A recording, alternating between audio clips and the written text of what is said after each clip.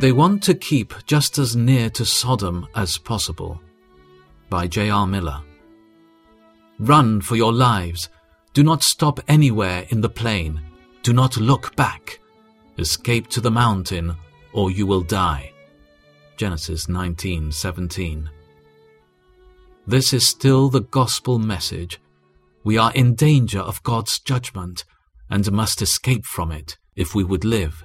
We must not stay anywhere in all the plain of sin, for there is no safe spot, no shelter anywhere, no place where the fires of judgment will not fall. Some people would like to compromise. They are willing to flee from some sins, but not from others. There are some professed Christians who like to stay on the borders of their old life.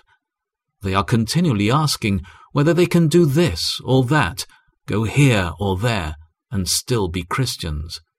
They want to keep just as near to Sodom as possible, so as not to be burnt up in Sodom's destruction. The answer to all such questions is, run for your lives. Do not stop anywhere in the plain. Do not look back. Escape to the mountain, or you will die. Even the borders are unsafe. The only safe place is the mountain where Christ's cross stands. Lot's wife looked back. There had been a specific command, do not look back. Why Lot's wife looked back is not explained.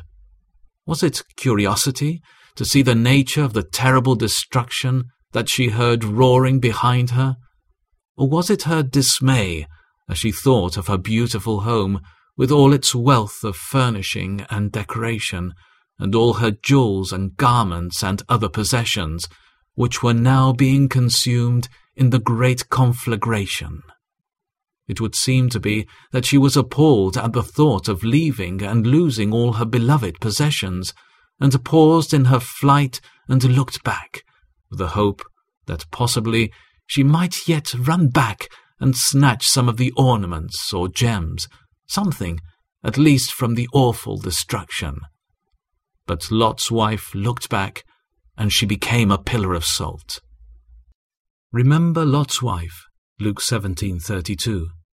We should not miss the lesson which our Lord himself teaches us from the tragic fate of this woman. We cannot have both worlds. Lot's wife could have escaped with her husband and her daughters, but she could escape only by resolutely and determinedly leaving everything she had in Sodom. Her love for her possessions cost her her life. Just so, there are thousands today to whom God's message comes. Run for your lives. Do not stop anywhere in the plain. Do not look back. Escape to the mountain, or you will die. They somewhat desire to follow Christ, but their love for the world is so intense that they cannot give it up. They cannot renounce it. They must decide, however, which they will renounce, Christ or the world. They cannot keep both.